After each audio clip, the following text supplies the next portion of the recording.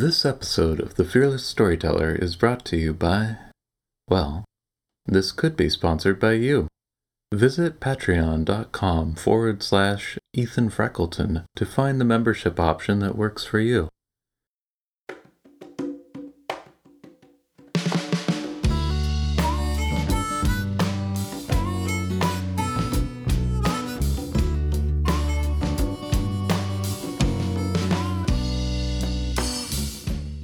Hello, and welcome to the Fearless Storyteller podcast. I'm your host, Ethan Freckleton. Have you ever noticed how fear stops us from creating and sharing our best work? Join the Fearless Storyteller as we explore the heart and soul of writing stories, songs, and scripts that sell with the people who write them. Each guest has their own unique hero's journey and insights into the intersections between limiting beliefs and success. What's my story? In 2007, I was divorced, in debt, stuck in a soul-sucking job, desperate to have a meaningful, fulfilling life, but not sure where to begin. I made a simple choice at the time, to start honoring my yes and to start speaking my no. Consequences be damned. After all, how could my life possibly get any worse? I began the long path of becoming a professional songwriter, finding my fearless voice along the way. Now, I'm living my dream life as a husband, father, and professional storyteller. Kimbra Swain writes urban fantasy with a rural twist. Although she went to school to become an author, it wasn't until several years after giving up on her dream job that she accidentally discovered an in with self-publishing. Less than 3 years into her journey as an author, Kimbra was able to quit her day job, and now she's planning for magic. Kimbra Swain, welcome to the Fearless Storyteller. Thank you. Happy to be here. Yeah, I'm happy to have you here. What would you like to say about yourself? Urban fantasy author. I started publishing in 2017. I have a little over 30 books on Amazon, and just living a dream, that's for sure. Wow. So over 30 books in 3 years. That's a pretty good roll. Yeah. Yeah, I take it you enjoy writing immensely, I would guess. Well, when I started, it was kind of kind of addicting, and then now that I'm in it, I can't stop. So what is it about writing that's so addicting for you? I don't know. I think it was something I wanted to do when I was younger, and just with,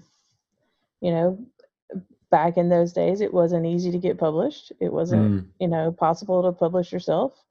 And I had several rejections, and I was just like, this isn't going to work. And so I kind of gave up on it. And I really just completely stopped writing. I didn't do a lot of writing in between when I picked it up again. Maybe a few things here and there. If somebody had asked me to do something, then I would do it. But other than that, I just kind of gave it up. And then I know at some point it kind of clicked and said, "Hey, you've got some stories to tell. Why don't you give it a try?" And then I was beta reading for Shane Silver's. Yeah. And I talked to him about it a little bit, and I had no idea that self-publishing was a thing. And I was like, "I'm a little too old for this." And he's like, "No, you're not." And so I gave it a try, and like I said, ever since I've started, it's just been like an addiction. I can't quit. That's super cool. So you were beta reading for Shane Silver's before you realized that there was a self-publishing thing going on? Yeah, I had no idea that he was self-published, that self-published was a thing. Oh, that's super cool. So you just found his books and liked what he was doing? Yep, I had listened to, actually, my husband had got me to listen to the Dresden Files on audiobook, and really liked those, and I kind of progressed from those to the Iron Druid series, Kevin Hearn, and then I just started devouring whatever I could find, and Shane's stuff was really high on the charts, and I was like, well, I'll give this a try. And and then I contacted him about, do you have a beta group? Because I think I'd seen something in the back of one of his books that he had a beta group or whatever, and you're interested in joining. And so I did, and I started doing that, and I was like, wait, something different's going Yeah. on here than he used to. And then he kind of said, oh yeah, this. So, and he's just kind of been a mentor ever since then. That's awesome. And I love how accessible he was.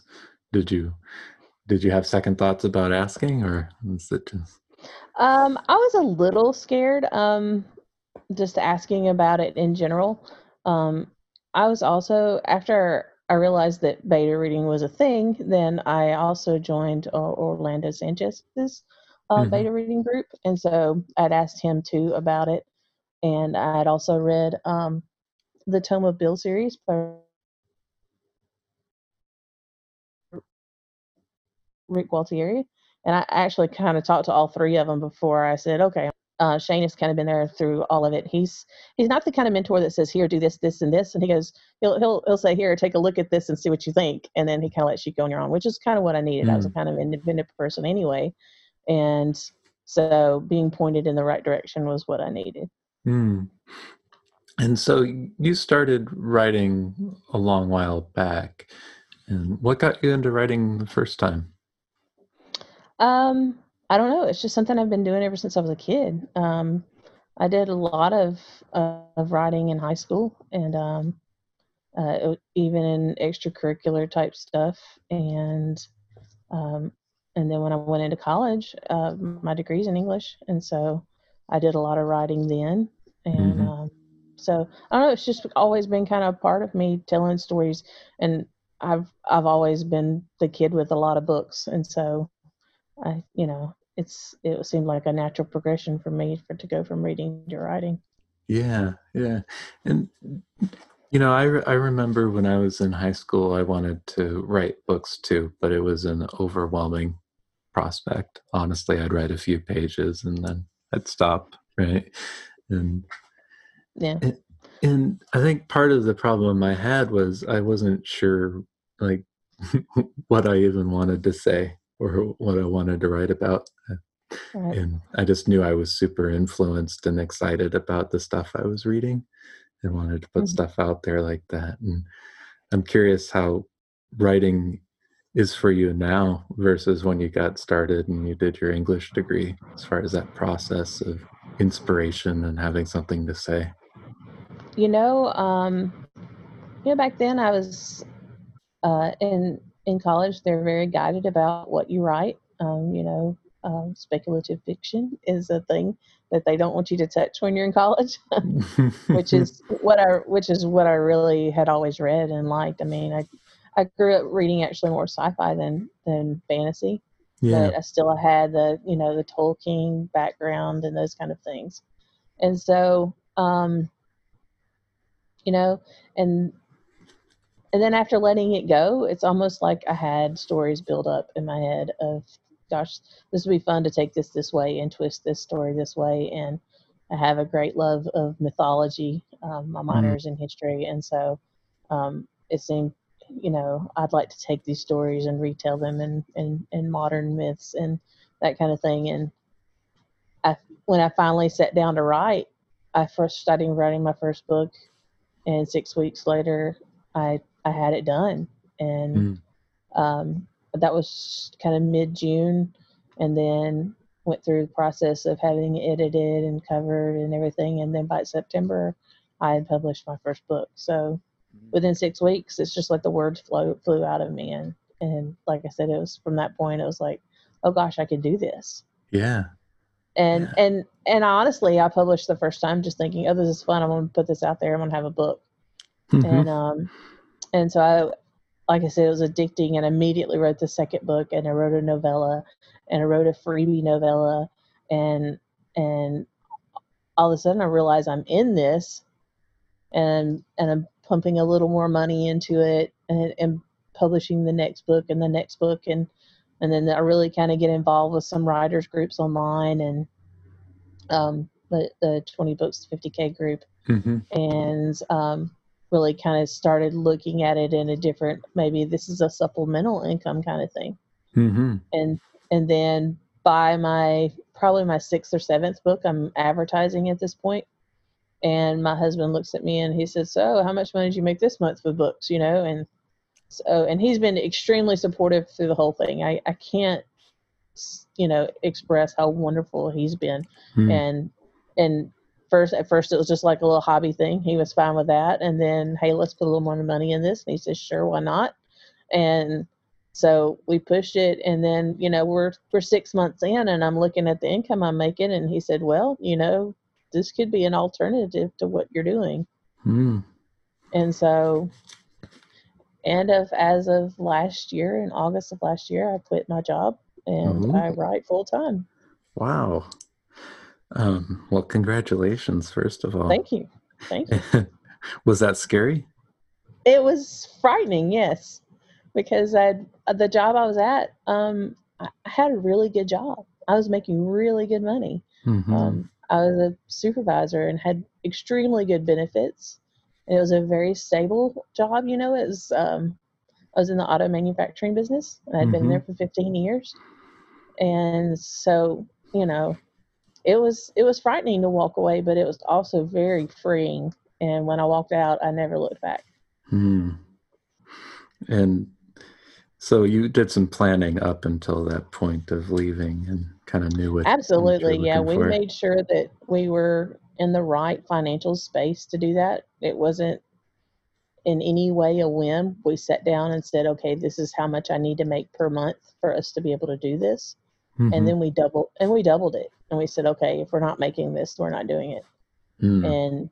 And when I got to the point where I was making that easily, we said, okay, then let's do it. And yeah, and I had a fairly large 401k that I took from that job, and I was able to roll into a private 401k through Awesome. my own company, and so my retirement is still secure, and I'm still contributing to that, and so it's and the easiest part of all of it was my husband's still in the corporate world, and Mm. I'm under his insurance, so I don't have to worry about the health insurance aspect of all of it. Mm-hmm. Because that's, I know, for people that don't have that alternative, is when you go to look at going full time, that's a biggie, is that health insurance. Yeah, So it does raise how much you need to make substantially. yes, it So, does. So, but you know, we looked at all of it, and we have a goal now that eventually, maybe at some point he'll quit his job and be my assistant, and we'll go from there. So that's like the next goal in mm, our what we want to do. that's awesome. That is probably motivating as far as It really keeping is. going. I mean, yeah, you have to continue to have goals, not just writing goals. I want to, publish this many or that, but you have to have an overall goal of, hey, how much of this is really going to affect my overall life, Mm, and how much, of course, right now things are kind of iffy with, the coronavirus and the mm-hmm. pandemic that we're looking at, and it's made me have to look at writing and what I'm making, and you have to look at a very business perspective. That's one thing I really learned from Shane, is as much as this is an art form for me, Mm-hmm. it's my creative outlet. Um, when it comes to everything else, it is completely a business, and you have to treat it that way. Right. And so it's yeah, just have to keep continuously looking at it as, I got to plan ahead. I've got to plan ahead 6 months. I've got to plan 12 months ahead. Right. And when you're planning ahead and you say that, like, what are you thinking about when you're planning ahead? That's, and, like, what have you had to shift in terms of mindset? I think a lot of it is, we get paid, our royalties through Amazon come 3 months after you've made them. And Mm-hmm. so it helps to kind of plan ahead, because you know what your paycheck's going to be 3 months from now. Mm-hmm. Um, but that goes into current planning, and how much money you're spending on editing or art, or um, cover art, or marketing, especially how much money you're putting into marketing, and it's pretty standard. The more you put in, the more you get out of it. Mm-hmm. As long as your marketing is on point.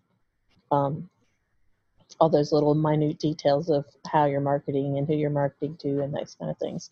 Yeah. Um, so it's overall, I really have to look at, if I want to increase my income, at what point, what am I putting into whatever, and then still, making sure that I'm paying myself and, supporting my family. And that's the number one is, that paycheck to myself that goes to, our everyday bills and what we do here at the house. Um, and then beyond that, what I do with the books to further that income and investing in myself and in my business. So, Right. And so for you to keep going, like what does investing in yourself look like? um, for example, I recently spent a little extra money and paid for learning how to do Photoshop. I've Mm, always been a little bit on the artistic side. I've done art and stuff in high school and some in college, involved into that kind of thing. And I thought, well, this is something that'll help me up my game. I can do my own promo materials, and even to the point now that I do some of my own covers for special editions that mm-hmm. I sell and do, because I've really delved deep into the marketing aspect of things other than books, product line, t-shirts and stuff like that. And so I design logos for all of my series, and it's part of just branding what I do and what I you know um, and how I expand my reach. And people look at certain things and they say, "Oh, I know that's Kimbra. I know that's her logo for this and this, that, and so I really put money into upping my art game in that sense, so that I can turn around and social media and advertising and everything is visual, and Yeah. so to perfect what I'm doing there, and it also helps my money stream because I'm not paying someone else to do it now. It's something that I enjoy doing and Mm-hmm. I've made time to do outside of just writing all the time. Um, and it's given me another skill set. So when I say investing in myself, I'm always investing in myself to better my business and my product. Mm. So it sounds like well, first of all, it sounds like you're having fun with what you're doing. I am having a blast. Are there things about this that like you didn't expect to have fun with? um, I honestly didn't expect the level of interaction with readers. Mm. Um, it's it is I still am blown away when somebody sends me a message and says, "Oh, I just finished reading your first series and it's amazing," and blah blah. And I'm like, oh, "What? Are you okay?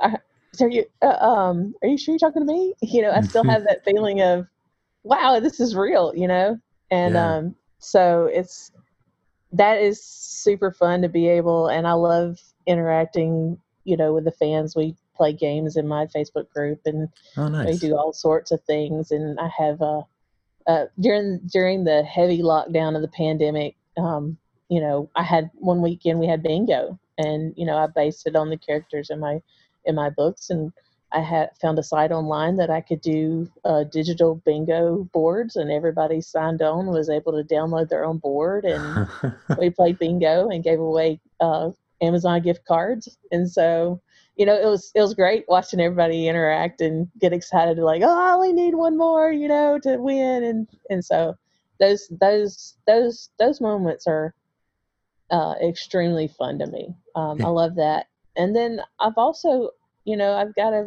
a group of friends that are authors that I really enjoy interacting with them. It's a whole new um, peer group friends, that I get to hang out and talk to about books and stuff. And so Hmm. those two things I think are probably been the things that have been most fun for me. That's really cool. Yeah, bingo. I feel like I've got to up my game now. Well, we were looking at things, and I found a site that does puzzles. And so you can put artwork into it and it makes it into a puzzle, and it's timed. And so I took my book covers and put them in there and made puzzles. And so they were able to see how fast they could put the puzzle together, and I gave away prizes for whoever put it together fastest. And I think the pandemic really made me think harder about how to interact and create new things for my readers that were not, hey, go buy a book from me, And so it was really cool. So, you never know what's going to come out of something that's bad, and potentially made it into a good situation between my readers and myself. Yeah, that community thing sounds pretty key for keeping going. It really is. I think that, I know that I've had a little interaction with traditionally published authors, but for independent authors, creating that community and having that base is so important. I really think it sets us apart in what we do and how we do it. Mm-hmm. And so, one question I had, so in that 2 year lead up to quitting your job and going full time, right, what were what stands out as the hardest lessons or the things that took a while to click? Um, I think one of the biggest lessons I learned was um, a series had cover art that I designed, and I wanted it to be um, different and stand out. And I learned very quickly that even though it was different, if it didn't kind of match what people expected of my genre, that it didn't sell as well. And so I Mm, rebanded my whole series, which was a set of 15 covers, and that's an expensive lesson, yeah. it was a very expensive lesson. But now I realize that even if it's on brand, sometimes you have to freshen up what you're doing. And it's worth taking that extra money and plugging into a series that might be, not selling as well, and freshen the covers up. There may be nothing wrong with the covers that you have, but maybe you just need a new perspective, something else that might grab somebody else's eye. Um, and I still have a lot of my core fan group that love the first covers, and then I have new fans that come in that love the current covers. Mm-hmm. And who knows, 2 years from now there may be a whole nother set of covers. But that's one of the things I really learned during those 2 years, is that um, while being different, and especially what I write is a little bit different. It's urban fantasy, but it's based, small town Mm-hmm. kind of thing. And so I call it rural fantasy. Okay. Yeah, I wrote down Southern urban fantasy, but I like rural. Yes, it's got a little small town feel to it. Now, not all of my series is like that, but my main series is like that, the Fairy Tales of Trailer Park Queen. Yeah, I was So it gonna. has that little small town feel to it. And so what I write is different, but I still have to appeal to the same audience that is used to reading stories that happen in a big city. It's the Right. same readers. It's the same genre. It's the same stories. It's the same tropes. It's just a little different setting, but I still have to make sure that I'm targeting the same people with my advertising and my covers. So why do you think it works to do something a little different like that? I mean, you still, especially as you mentioned, it's the same audience and that crossing over. Like, then what is it that makes it stand out? And also in the back of my mind is what makes it fun, right? But Yeah. I don't know. I just, as an example, everybody has seen the covers of some popular books, say Harry Potter or um, Sarah J. Maas's different fantasy series. Everybody mm-hmm, knows those covers. They see it. They're very iconic. But one of the things I noticed lately, and I've seen it on Instagram. There's a company that's doing alternative covers for those. They actually mm, have jackets that you can buy that put on them, and my eyes automatically get drawn to those because here is the same story that I know, but it's being expressed in a different way. And love looking at the art on those, and it's nice to see that there's a different perspective. It's still the same story, it's still the same area, but it's something unique about having that different look at it. And I think it's the same way with books that, I have. My first book covers for Trailer Park Queen were a little bit on the romance side, even though it was very urban fantasy. And I have a lot of people in my group who are paranormal romance readers. Mm-hmm. When my books have just barely a touch of romance in them, and they have some romance, but everything in it is basically urban fantasy. It's a retelling of mythology, but it, and then when I switched the covers, I made sure I went a little closer to that urban fantasy feel, but still have a little bit of a feminine touch to it, Mm-hmm. because my main character is female. But and the base of my readership is female. I have a lot of male readers, but the majority of my readers are female, and so it's, I don't know, it makes it fun because for me, I'm kind of I don't even know how to say this nicely. I love covers. I buy covers for stories I haven't written yet. Mm-hmm. I buy covers because they inspire stories that I want to write. Mm. And so that artwork and everything really enthralls me. And so that's fun for me. Um, Being able to look at a piece of art.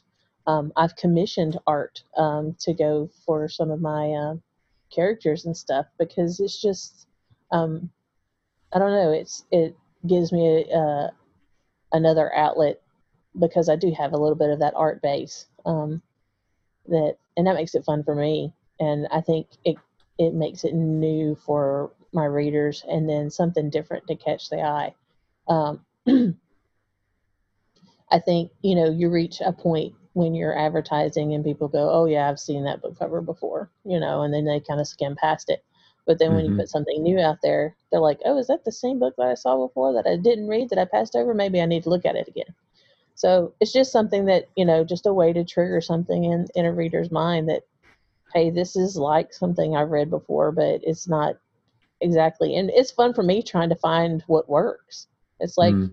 um, you know, maybe not covers because that's expensive trial and error, but Good reason to go. It's a good reason to go into designing your own. exactly. But especially with artwork for advertising, marketing, Facebook ads, it's fun for me to try to find different ones that draw attention and draw the eye. And pretty quickly, there's some that I've gotten that I've done, and because I have a female character and she's Southern and kind of sassy, and um, some of my artwork for ads depict that, but then I hit a whole different level of people that are attracted to the girl and not so much the story. Yep. And so, I have to, it's fun for me though. I like trying to dabble and figure out what works and, changing copy around, trying to be really funny and then trying to be, very serious, tell a serious story. And then, that for me, that's fun. Mm. Now, it's a Facebook ads is an easy way to spend money while you're having fun, and that may not be fun for everybody. Um, Well, when I started doing Facebook ads, I was spending $5 a day. yeah, And even when I start a new ad, I only spend $5 a day on that ad. Or if I start 3 ads, I'll do 3 ads at $5 a day. And then I don't ever commit anything extra to that until I see that it gets the right response from the right group. yeah. And And so, how do you tell that? Because that's like really like I know it's easy to spend money. Like you'll mhm, get clicks even if it's the wrong audience, right? right. And it's And just harder to determine, with Kindle Unlimited reads. But honestly, my sales stay at such a steady level. Um, it's it's pretty easy for me to tell when something works or not. It mhm. takes it about 6 to 7 days to really filter through, and I don't even look at the clicks. I look at the end money.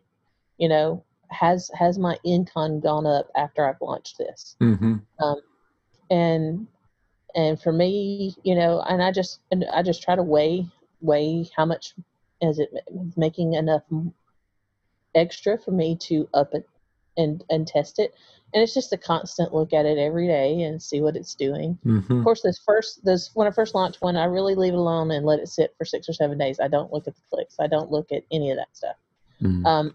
I Is that do the look only at thing you're doing marketing wise at that time?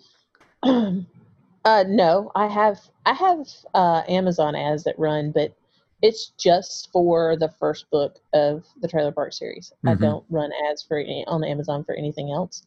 Um, Amazon ads are something that I'm still learning to a tool to use effectively. Yeah. And the Facebook ads, because it changes so much, it's sometimes there's a larger learning curve there Yeah. because Facebook tends to change their algorithms more often. But um, it's enough for me to be able to tell that there's a difference. Yeah. And I I get can it. also, I get into trouble sometimes in that spot where if I'm experimenting with two things at the same time, yeah, I can falsely say, oh, it's this ad is yeah. working, right? No, I try to do new things one at a time. I ran some book club ads last month. Yeah, I tried to run some book club ads just to see if it made a huge difference. Mm. And and and I really didn't see a very large uptake. So at the end of the month when it ended, I just let it end. And I'll try it again at some point, just to test it out because I know there's some people that have success there. And I'll read more into it and find somebody else that, is doing it. There's plenty of people up there that like to share their experiences with that. And like I said, I have a pretty stable group of author friends, and Mm. we kind of share information sometimes and of what we're doing, and if we've tried something new, or hey, Mm. here's a new platform. But Facebook really has worked for me too because it's interactive as an Mm. ad Mm-hmm. because people comment, and I love to go back and respond to comments or at least like or love what they wrote. Um, I have people that ask questions about, hey, when will the next audiobook be out? And I could put on there, and while the series was running, the 15 book series is complete. While the series was running, every time a new book came out, I'd go to that ad and I'd put the link for the new book in the comments of the ad Mm. because that was a way to let everyone know that's looked at that ad or commented on that ad or liked on that ad, say, hey, the author's put something new there. They get a notification and they can Nice. look at it and say, oh, look, there's a new book in the series. That's a good tip, and you kind of get a 2-for-1 then. Yeah. Yeah. And then you don't have to start a whole new ad. You're already using the ad that, you're already getting the likes and the traffic on, and it has the past traffic built into it. And so, and some of those people at some point picked it up, and you can tell from the comments, hey, I enjoyed reading this series, or, that kind of thing. And then when you put that on there, they're like, oh, look, there's a new one in the series. So yeah, I do that a lot with ads is, when the next book comes out, I put a link in the ad so that people see. It also helps too because there's a real mentality, thank you Netflix, that they want to binge read things.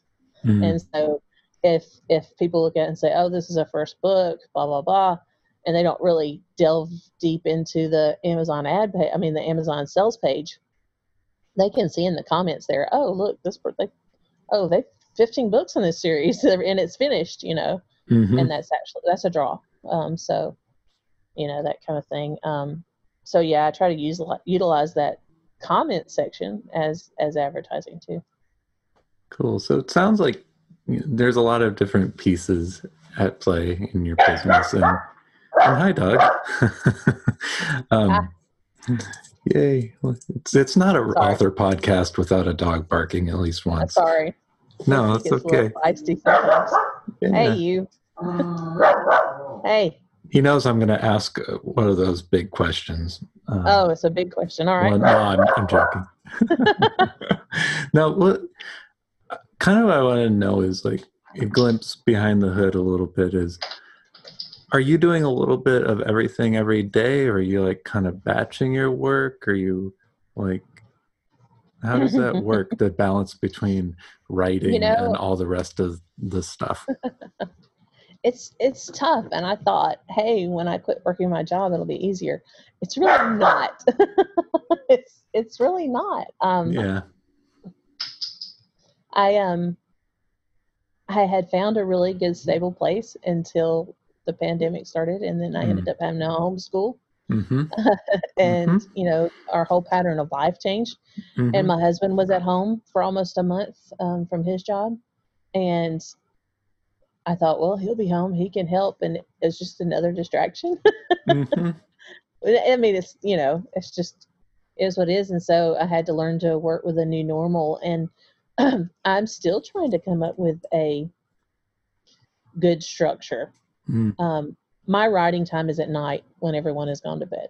That is, I can write during the day, and I do some sprints and stuff during the day. But my writing time, my best writing time for my brain is at night when everyone else has gone to bed, It's good to because know. that's what I was doing when I was working, because Right. that's what I do. That's the time I had, was when everyone else was in bed. And kind of And back to so basics. Yeah.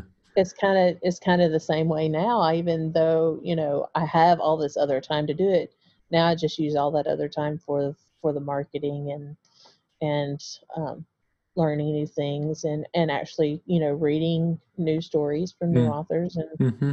and you know and that's one thing is I think has really increased since as I read more now. I have more time to read.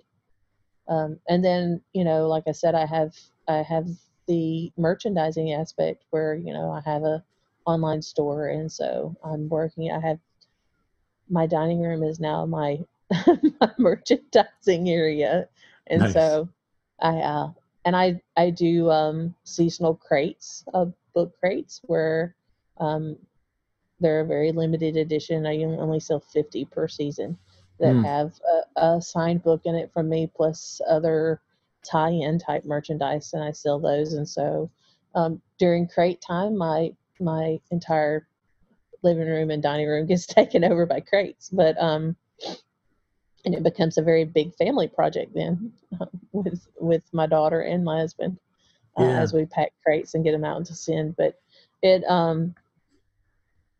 it's hard to find that structure, and it's something that I'm still trying to work on, as far as how much time I allot to different things.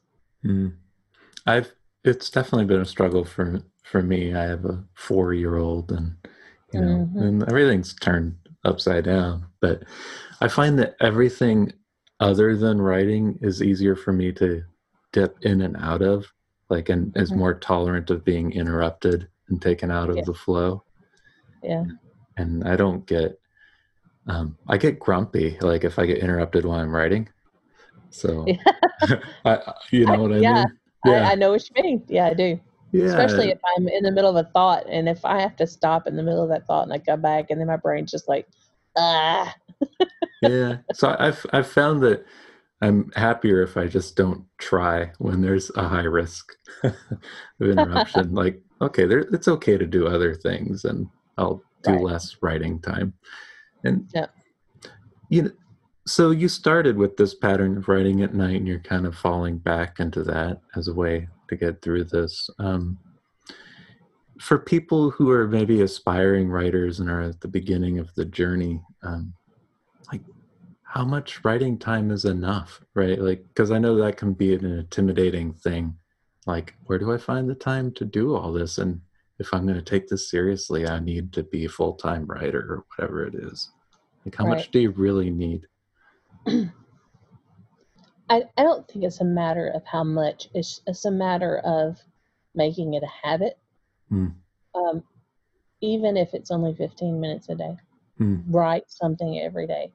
Even if it's not connected to your current work, sit down and write something. Um, you need to keep your brain in that area, in that focus, because I when I started writing, like I said, it was addictive, and I started doing it, and I couldn't help but write. But then mm, when the pandemic stuff hit, there was about a month there where I just didn't write anything, and it was mm-hmm, really hard to get back into that habit. mm-hmm, It was just a month. I'd been doing it, for almost 2.5 years straight, and then for 1 month, I thought, it'll be all right. I could just get right back to it, and it's not. It's mm-hmm, not. You need to keep your brain in that space, and like I said, even if it's only 15 minutes. When I was working full time in the automotive industry, there was a lot of times I won't. worked swing shifts, so I worked 2 weeks days and 2 weeks nights. And I spent time at work during my lunch break. Our lunch breaks were 45 minutes. 30 minutes of that lunch break, I would write. I always took a notebook with me to work so that during my 15-minute break, I could write down ideas and jot down things that I thought of. And in the position I was in, I was a supervisor of a line, so I had a desk, and I left that notebook on my desk. And every once in a while, I walk by and I'd write down, hey, I thought of this. I need to put this in here, or something I want to look up, something I want to research. This might work for this, but I needed, and I didn't want to lose those ideas. And so I think all of that is part of writing. It's not just writing prose. It's brainstorming those ideas. And sometimes if you sit down and just say, okay, these are the few things that I need to remember that I want to look up later, spend that time focusing on your story on a daily basis. And I tell myself all the time, I'm going to take Sundays off. I'm not going to do any writing stuff on Sundays, and that fails every time. Uh-huh. I do something every day.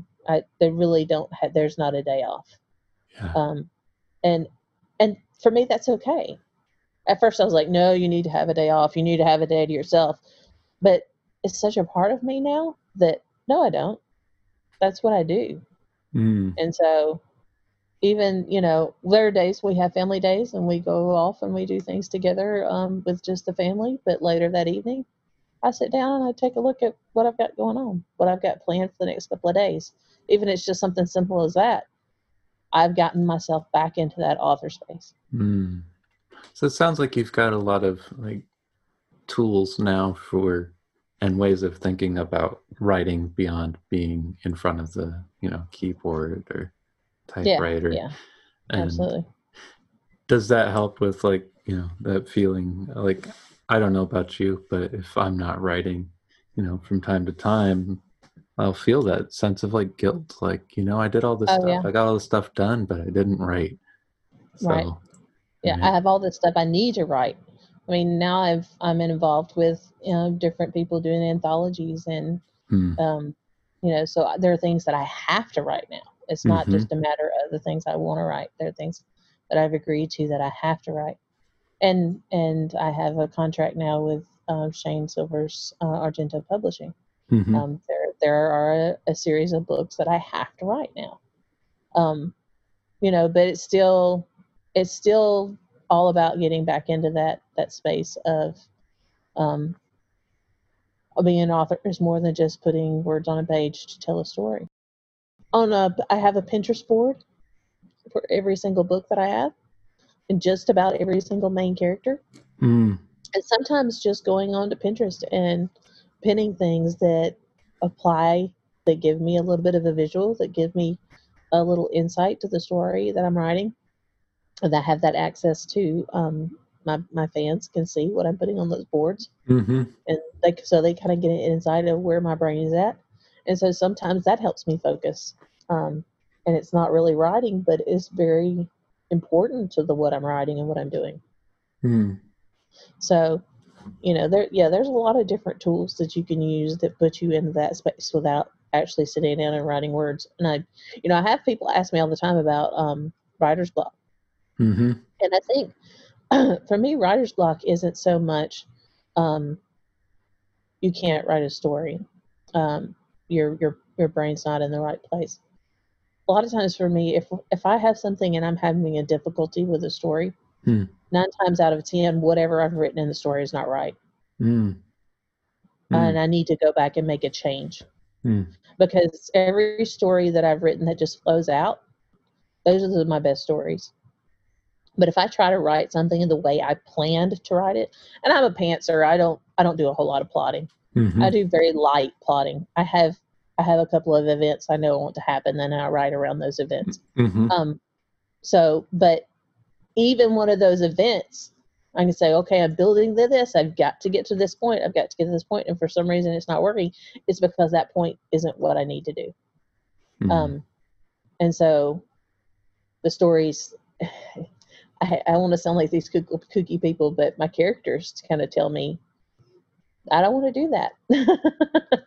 It's kind of a And subconscious thing, you think? it's kind of it's kind of a subconscious thing of, I don't want the story to go that way. I'm Mm, not. And so when you go to start writing it the way you planned it, it's not coming out right because it's not what you want. yeah. And I think a lot of writer's block is that. Now there's external distractions. Don't get me wrong. There's a pandemic going on, and we've had Yeah. several deaths in our family Mm, this year, and mm, there's out external factors that can really affect what you're writing. To me, that's not writer block. That has nothing to do with you being a writer. That has to do with the world and life. yeah. It sounds like an But invitation to press pause when that happens. yes, Yeah. yeah, and that's okay. It's okay to press pause. But and those are times when you need to press pause. But Mm-hmm. that's not writer's block. That's something different. Writer's block is when your story doesn't come out right. Mm, It's not coming. It's not coming out. It's not coming from your fingers into the cube. And mm-hmm. so for me, that's 9 times out of the 10. That is because I am not telling the story as I should. Mm. So, So do you have a trick for like identifying that? um, for me, it's just like, I think for me, I start thinking about it way too much. Like it dominates everything that I think about. It's like this doesn't feel right. This isn't where I want to go with this. I have one of my books now that's published, and I won't say which one it is, but um, it's a series I was working on, and I've kind of stepped away from it because I I didn't write into that series what I wrote what I planned to write, Mm, and now it's hard for me to continue with it because I'm really going to have to go back and rewrite it mm, mm. because it's it just doesn't feel right. It doesn't feel like the story that I wanted to tell, that I should have told. And I try to think of things. When I write, I'm very conscious of how my readers are going to react to it. Mm-hmm. And I don't want to make sure that I fall within their expectations, but that I'm always surprising them and giving them something new. But at some point too, I have to be true to what I know the story needs to be, as opposed to what I think everybody's going to like. And Mm, so, and there's things that I've written that have been very hard to write because I knew they might be, you know, mm-hmm. sad, or they evoke emotions, Yeah. and that's a good thing, But I have to, those are the things that are, and those end up being my best stories. Yeah. But there's that um, moment of resistance there while you're it doing really it. is. Yeah, it Yeah. really is. You get kind of, oh God, what am I doing? Am I really doing this? Yeah. So, but yeah, So you're saying if you have one of those moments, say yeah, yeah. that, If you have one, it kind of sticks with you. You kind of start thinking about it, and it stays current in your mind. And it may be something that you wrote 2 weeks ago, but if it's still there and it's present in your mind, you mm, might take a second look at it. yeah. So it sounds like a little process of slowing down a little bit, Hmm. being intentional. Yep. And Yeah. I've scrapped 3 and 4 and 5 chapters at a time before because of that. And Wow. that's hard. That's Yeah. hard. You put that many words down, Yep. and you're talking 10,000 words. I've done it. I've scrapped them Mm, because I've it just it wasn't right, and I had to get it right. So, yeah. that's the crazy author in me. I was just picturing The Witcher. Yeah. It's like you're kind of like the butcher of I'm the butcher butcher of of my own work. yes. I try not to use the name Butcher of Blaviken.